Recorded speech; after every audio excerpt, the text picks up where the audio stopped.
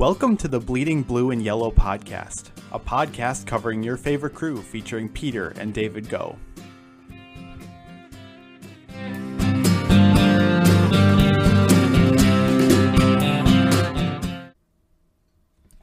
Before we get started, we want to introduce our blog to you that will be a part of our podcasting. A link to our blog can be found in the podcast notes. bleedingblueandyellow.wordpress.com is where you can find it. Currently, we have previews for this season league-wide, as well as a piece that is focused on the Brewers in 2020. More articles will come as the season rolls along, so be sure to check that out for your latest Brewers news and analysis. Again, you can find that at bleedingblueandyellow.wordpress.com, and the link can be found in the podcast notes. Today's podcast is sponsored by Anchor. Anchor is a free and easy-to-use provider for all of your podcast needs. There are tools that allow you to record and edit your podcast right from your computer or mobile device, and Anchor will distribute your podcast to all of your favorite podcast platforms. You can also make money with no minimum listenership, and overall, we've been very satisfied with Anchor for these reasons. So if you're interested in creating your own podcast, be sure to check out Anchor for all of your podcast needs at anchor.fm, that's ANCHOR.FM, or by downloading the app on your favorite app store. Again, that's anchor.fm or the Anchor app, ANCHOR. Hey everyone, thanks for tuning in to episode 3 of the Bleeding Blue and Yellow podcast. Today we're going to be covering the updated rules and regulations that Major League Baseball has put in place because of COVID, as well as breaking down the 60-man player pool that the Brewers announced and talking about who we might see making the opening day roster. Let's get right to it. We will have baseball starting July 23rd, 2020. Definitely not what we expected for this year, but I think it's safe to say that baseball fans are really happy to have this coming up. Yeah, lots of contested labor talks, animosity between the owners and the players, so it is actually great to see that we will have baseball. I think that even amidst a lot of the disputes that the owners and players are both excited to get the season going. Yeah, I think it eventually got to the point where players, owners, obviously the fans were just wanting to get back out there and play, which I think helped in the talks and the negotiating that they did do. It does feel like a long, long time ago that the Nationals won the World Series. Mm-hmm. It feels like 2 years ago almost. Yeah, or even that the ball squirted under Trent Grisham's glove. That was the start of the Nationals postseason run. Let's not bring that one up yet. Still too soon for that one. But anyways, yeah, definitely exciting to have baseball coming back soon. We're obviously really excited about it. But today we're going to be covering, like I said, some of the updated rules and regulations that Major League Baseball has come out with as a result of COVID. So first off, 60-game season obviously is an update to what we typically see in a 162-game season. And the Brewers schedule will be against simply NL Central teams and AL Central teams, which is interesting. It does change their schedule up a little bit. Do you see that helping them or hurting them? What do you think of that? Overall, I think it's kind of indifferent. I do like that it will allow there to be more competition between those teams, with 2/3 of the games coming against the teams that we will be competing for the division title with. We might not see that in a regular season where they end against the Rockies three times out of 4. They always either start against it's always starting against the Rockies at home, ending with the Rockies on the road. I don't know if anybody else feels like this, but I feel like in the last 20 years, at least 12 of them have been opening day Yovani Gallardo. Yovani Gallardo started against the Colorado Rockies, and the Brewers lose 4-2. Yeah. I feel like that's been about half of the last opening days, at least of my life. Yeah. But anyways, I think it is good that teams play their division more often, and especially for the NL Central, where really maybe not all the teams are competing for the division title, but it's obviously a very competitive division, and there's really not much you can do as far as making excuses because you have a lot of games against your division, so play well against your division teams and you're going to win the division. It's really more so in your hands. And the breakdown of the schedule will be 10 games against each of the Cardinals, Cubs, Reds, and Pirates, and then 6 games against the Twins, and then either 3 or 4 games against the White Sox, Indians, Tigers, and Royals. What's the reason behind the 6 games against the Twins and then less against the rest of the division? So each team has an interleague rival where they play against them every year, at least 3 or 4 games. Even though they don't, the Brewers don't play against the AL Central every year. Got it, like Yankees, Mets, or right. Royals, Cardinals. Yeah, for that, those would be examples. And so that's why they'll have one series at home and one on the road. Yeah, it's definitely, I think the AL Central is a pretty good division. Obviously, Twins, a really good team. White Sox and Indians, very good teams as well. And then Tigers and Royals being minor league teams, maybe. But I think it does balance out as far as what they would normally face as far as difficulty. I think, like you said, I don't see it making a huge difference on the Brewers' difficulty on their schedule this year. And perhaps the most significant rule change is the universal DH, which has been debated on for decades now, and they have decided that the DH will be universal for both leagues this year. Do you see this helping the Brewers with guys like Ryan Braun, Logan Morrison, and some other big bats that they can get into the lineup? Mm-hmm. I definitely do see it benefiting the Brewers, maybe more than most National League ball clubs. They have a lot of depth, so they can kind of mix and match depending on who needs a day off, because even though playing DH is not a full day off, there is a lot because you get to be taken off your feet playing the field during the entire game. And it could potentially prolong Braun's career. He said that he will not make 2020 his last year. It seems like the Brewers should be willing to bring him back. He's still a solid everyday bat in the middle of the lineup. And so if we are looking at possibly a universal DH permanently going into effect in 2022 after the collective bargaining agreement expires, we might see Ryan Braun in a Brewer uniform for a few more years. Yeah, that's exactly what I was about to bring up. So even though the universal DH has been put in place this year, it's not set to continue going forward. But like you mentioned, with the new collective bargaining agreement coming up, that could be something that changes. Mm-hmm. And it seems to be the general consensus now that it's desired that DH just become universal. Mm-hmm. And you even look at some of the other levels of baseball, whether it's professional or even below that.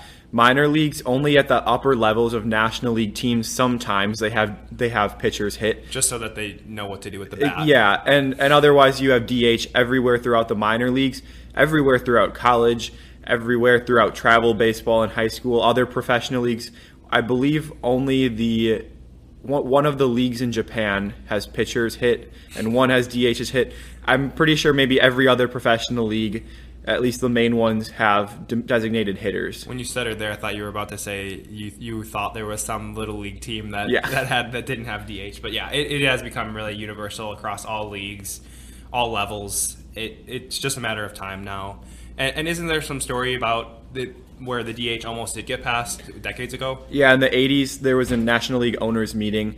All 12 owners got together, and they were going to pass the universal DH being implemented. However, two owners put their vote in the hands of a different owner and said, please vote in favor of the DH for us. But when the other owner got there, he said, well, if I vote how I want to, I have 3 votes, I will change the way that it gets elected. And so that changed the result of it. The universal DH did not go into effect. I think this was in 84. And so for the last 35, 36 years, we have had pitchers hit where we would have otherwise seen a designated hitter. Which we can thank that owner for Brandon Woodruff's home run off Clayton Kershaw, mm-hmm. which we never would have had. So. One of the great moments in Brewers history. Sadly, it probably is. Yeah. That was, at least as far as memories that stick in my head over the last 5 years, I would put that up there as one of the top memories, at least for me speaking. Maybe it's not for the average Brewer fan. That's because you didn't get the alert before, since we were watching it on delay. That's true. Don't watch. If you're watching on streaming, you got to turn off those alerts. And another rule change that MLB has passed has been a change to how extra innings work. Could be disputed by some traditional fans who aren't a big fan of putting a runner on base, but every inning after the ninth inning, they will begin with a runner on second base, and that runner will be the last out of the previous inning. For those of you who played Little League Baseball, maybe you're familiar with the California rule. As far as why it's called the California rule, I don't think anybody knows, but it's called the California rule, and I believe that one was runner on second and 1 out. Is that correct? Yeah, and sometimes it'd be a 1-1 count on the first batter. I have no clue why. Somebody just threw out some numbers, and that's how they come up with the California rule. But anyways, definitely makes me think of that. But runner on second to start the inning makes it definitely more likely to score. Mm-hmm. It's less likely that games go to 20 innings. So the point of it is obviously to minimize the number of long games and what it can do to pitching staffs. Mm-hmm. It also will be interesting to see. I don't think this will happen with only 30 players, but teams may carry a pinch runner not necessarily a guy who only runs. We're not going to see a return of Quinton Berry in the majors or Terrence Gore, but we may see a guy like Keon having a little bit more of a likelihood to say. Actually, one thing, this would not be held in high regard by traditionalists, but what if after the 10th inning we had a home run derby? Have 3 guys, they each get 5 swings, and kind of like NHL shootouts. Right. Similar notion. Now, yeah, traditionalists would absolutely despise the idea. But think about how fun it would be to have a ballpark and you're just trying to hit home runs, and whoever hits the most home runs out of those 3 hitters wins the game. I don't really see it as being any different from shootouts, really. Yeah, I feel like Schwarber's value would just have gone up. Matt Stairs' value would have gone up. Yeah. But yeah, it's definitely, I have heard that idea floated or something similar to it floated. That would be tough to get through nowadays. Maybe give it another 20 years when we have some of the older, traditional fans no longer here. But it's definitely interesting. And again, the whole point of it is to try to speed things up and keep the games moving and avoiding going through your entire pitching staff. Another big change that they made was the roster size. We talked about how we're going to dive in later about the Brewers' 60-man player pool. But effectively what they announced was that each team would have a 60-team player pool that will come when they resume camp. And then each team will be able to carry 30 players for the first 2 weeks, 28 players 2 weeks into the season, and then 26 for the rest of the way. How do you see this impacting the league and the Brewers in particular? I think specifically with the Brewers, it provides them with a distinct advantage. We've seen each of the last 2 years, the Brewers have gone on significant September runs. They've actually been the best team in baseball each of the last 2 Septembers with expanded rosters. We won't see 35, 36 guys on the team, 17-man bullpens. But Counsell clearly knows how to work his pitching staff really effectively with a few extra relievers. We might see that working to the Brewers' benefit early in the season.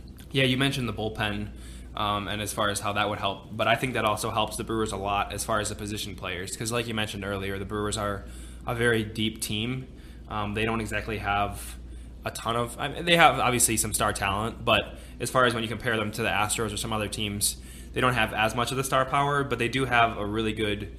they do have really good depth, and I could see that being used to their advantage. Like you said, mix and matchups on the offensive side as well as the bullpen. I do see that really helping the Brewers more than the average team who doesn't have as much depth.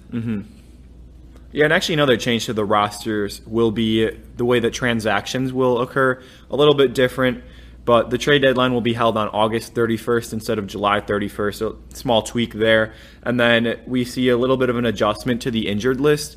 So we were actually going to see a 15-day minimum injured list stint for pitchers and 10 for position players in 2020, with the possibility of a 60-day stint as well. However, in 2020, we will see 10 days for everyone, 40 days for everyone, and then a COVID-19 list, which actually was already utilized by the Phillies last week, placed a number of players that tested positive for COVID, and any player who either tests positive, exhibits symptoms, or comes into contact with an infected individual will be eligible. I believe if you test positive, you are required to be placed on it. But if you just come into contact, if you're not exhibiting symptoms, you're not required to. And there's no minimum or maximum amount of time on the list. If you bounce back in a couple days and test negative twice, that will be the indicator. You must test negative twice, and each player will be tested every other day. Yeah, so not huge changes, not going to drastically change the way baseball is played this year, but it is small changes as far as the days, like you mentioned, on the injured list, as well as how testing positive for COVID will affect players. And hopefully we don't see a large number of players test positive, but it could be possible that could play a role. You'd hate to see a team making a run and then losing a couple of their players for 2 weeks or longer, or however it turns out. So definitely just for the game and, of course, for everyone's health and safety, we definitely hope not to see that this year as far as a large number of players testing positive. Like we mentioned earlier, there will be no fans in the stadiums. They have mentioned that it's possible, like we talked about earlier, but really the best case scenario would be maybe 30% capacity. And obviously, as soon as they open up, I don't imagine teams having any issues selling tickets out. Maybe Tampa will have their first sellout. Yeah. But like I said, best case scenario is 30%. That's definitely what we're hoping for. And then you also mentioned that players will be tested every other day, and that'll also include the staff that will be there too. Because unlike the NBA, where the NBA will effectively be inside of a bubble in Orlando, I believe, and won't really be allowed to leave. Major League Baseball won't be in a bubble, and they'll be tested every other day. And then there's obviously some other rules in there that we don't need to talk about, spitting and all those other things, chewing tobacco going away, which could really be the end of chewing tobacco in baseball. I think we should have a whole podcast episode on the depth of chewing tobacco. History. Yeah. That's probably a big part of the game. Yeah, well, it's been the two are basically the same. The history of baseball and the history of chewing tobacco are pretty much the same. They go hand in hand. Yeah, definitely. Yeah, and a few players have actually opted out of the season. So if you are a high-risk individual or you are a direct family member of a high-risk individual that you live with, you have the ability to opt out while still receiving part, if not all, of your pay. And you also can opt out otherwise, but you will not receive your pay if you are not a high-risk individual. So 4 players so far with the potential for more have opted out. And yeah, I even heard Trout just mentioning that he's feeling a little bit uncomfortable playing. Now, obviously he didn't say he's not going to play, but if you saw a big name like Trout or even Yelich or Hira or whoever, whatever impact player on any team, that definitely could play a role in how this season rolls out. And hopefully everybody's able to stay safe and play for the sake of everybody and for the sake of the game of baseball. So let's break down the 60-player pool that the Brewers have going into the new spring training part 2. And first, let's take a look at who do you see making the rotation out of the 60-player pool? I think this one is fairly straightforward. Woodruff, Hauser, Brett Anderson, Josh Lindblom, and Eric Lauer will be the 5 starters, assuming they go with a 5-man rotation. Burns will probably make a couple starts depending on injuries or how the games line up. Freddie Peralta might. We could see Shelby Miller. Possibly he is on the player pool. But nobody really outside of those I would see making starts. So do you think the 5-man rotation makes sense given the updated schedule and the Brewers' arms that they have? Yeah, I still do. And early in the season, they probably will be only going 3-4 innings per game.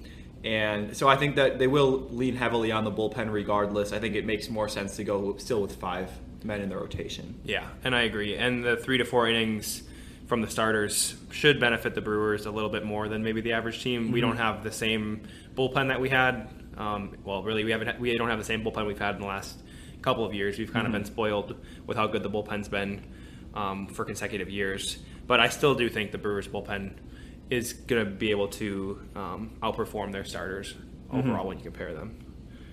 Who do you see closing games for the Brewers this year? Or did the Brewers even have a closer?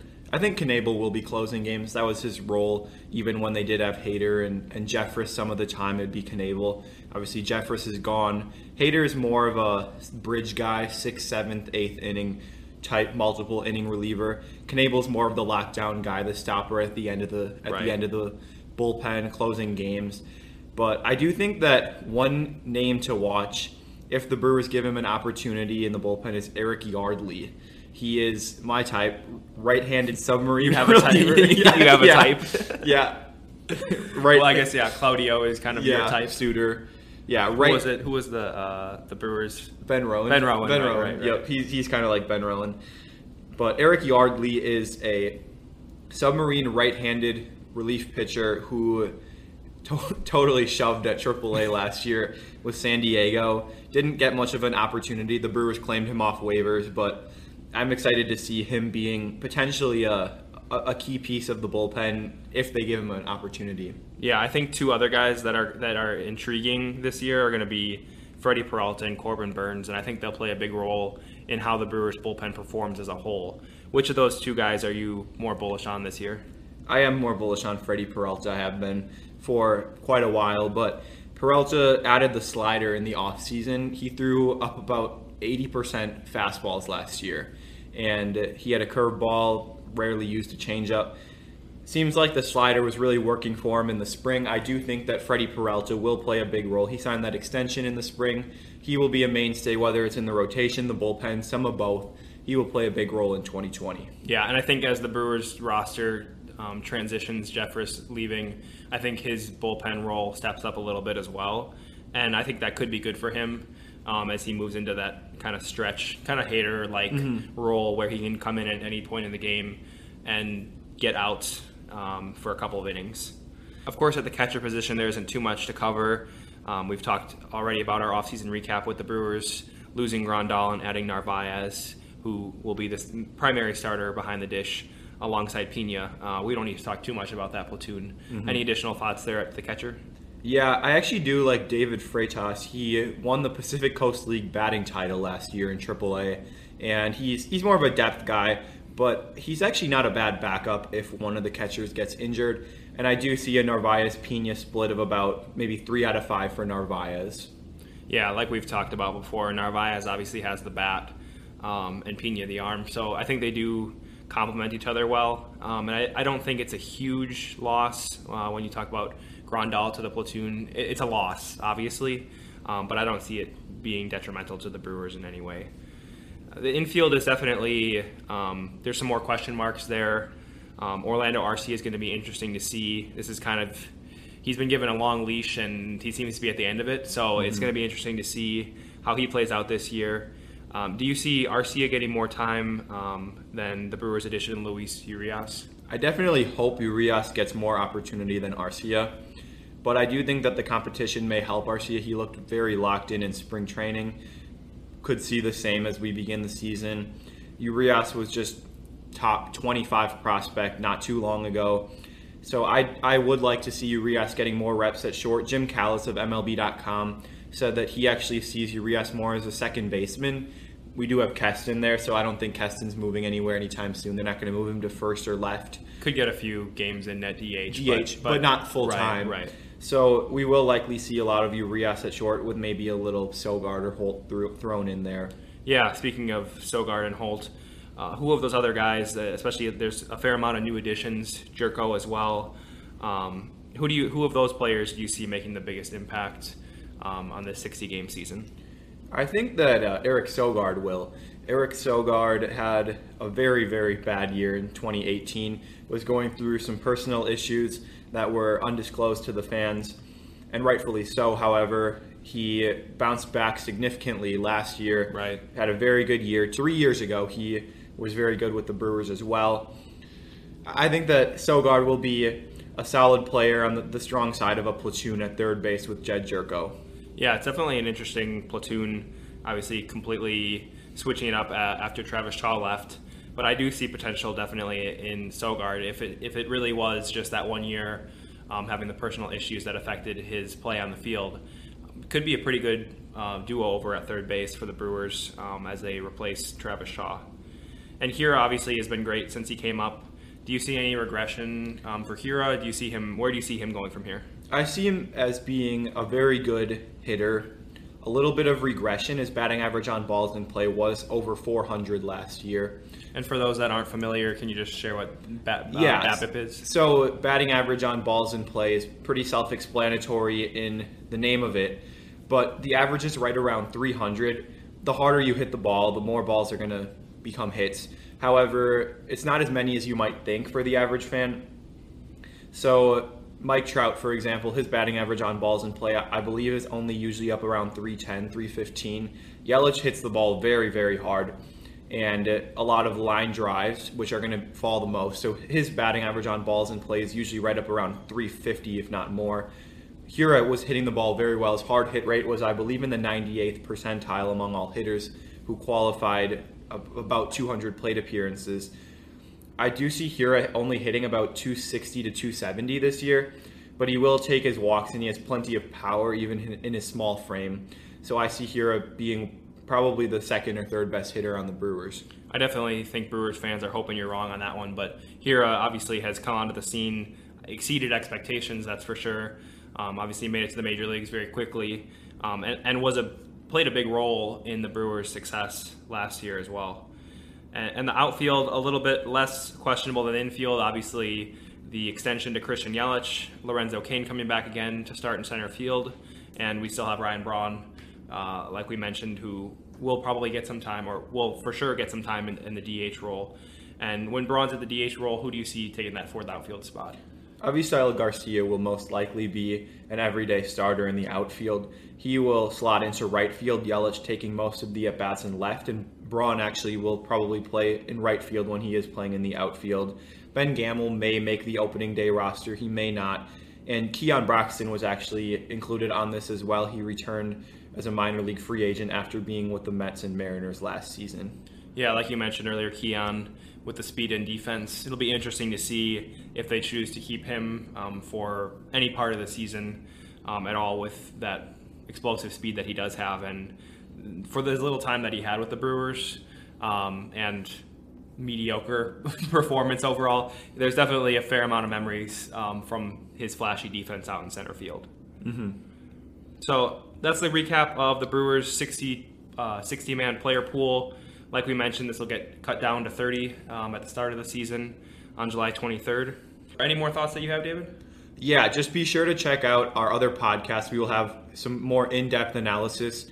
We have a separate podcast on the starting rotation, the bullpen, some of the other position players. So those will be releasing throughout this summer camp that the Brewers will be holding. And if you're interested, it's only about 20 to 25 minutes on each position group. We dive a little bit deeper than we did here, more of a bird's eye view in this podcast. Yeah, definitely check those out. So we've got another edition of our rapid fire questions. Pretty self-explanatory. I ask questions to David at a rapid pace, and he must answer rapidly. So today, question number 1. Who do you see as, or who is one player of the 60-man player pool that you see as the Brewers' sleeper? Logan Morrison. He said that he is in considerably better shape than he was even in his strong showing in spring training. He's dropped some weight, improved his strength and his mobility, and he seems locked in and ready to go. Yeah, definitely could see an impact from him. Could be a little bit of a wild card for the Brewers this year. Who do you see as the Brewers' 2020 Cy Young? Brewers' best pitcher in 2020 will be Brandon Woodruff. I can say that with pretty fair amount of certainty. He was their best pitcher last year, at least in the rotation. He figures to have an increased role, provided that he stays healthy. Right. Yeah, definitely. Obviously, Hader, we expect to have another really tremendous year, but Woodruff having presumably more innings, like you said, assuming he stays healthy. Could be a really, I know last year was a breakout year for him, but if he puts up those numbers again this year or even better, it could really be a breakout year for Woodruff, which could be really good for the Brewers going forward. All right, final question for today. Who will have more RBIs this year? Ryan Braun or Keston Hiura? Keston Hiura will have more RBIs for the Brewers this year. He figures to have a little bit more playing time. He also may hit third or fourth, while Braun might hit behind Hiura, which could work to Braun's advantage. However, Hiura may hit directly behind Yelich. That's exactly what I was going to say. I think the real question is who's going to hit behind Yelich, and that's probably the answer to who will have more RBIs. And the quantity, obviously, of at-bats as well. Thank you for listening to this episode of the Bleeding Blue and Yellow podcast. We'd appreciate if you subscribe, rate, and review our podcast. Make sure to check out our blog at bleedingblueandyellow.wordpress.com and connect with us on Instagram and Twitter @BrewersPodcast.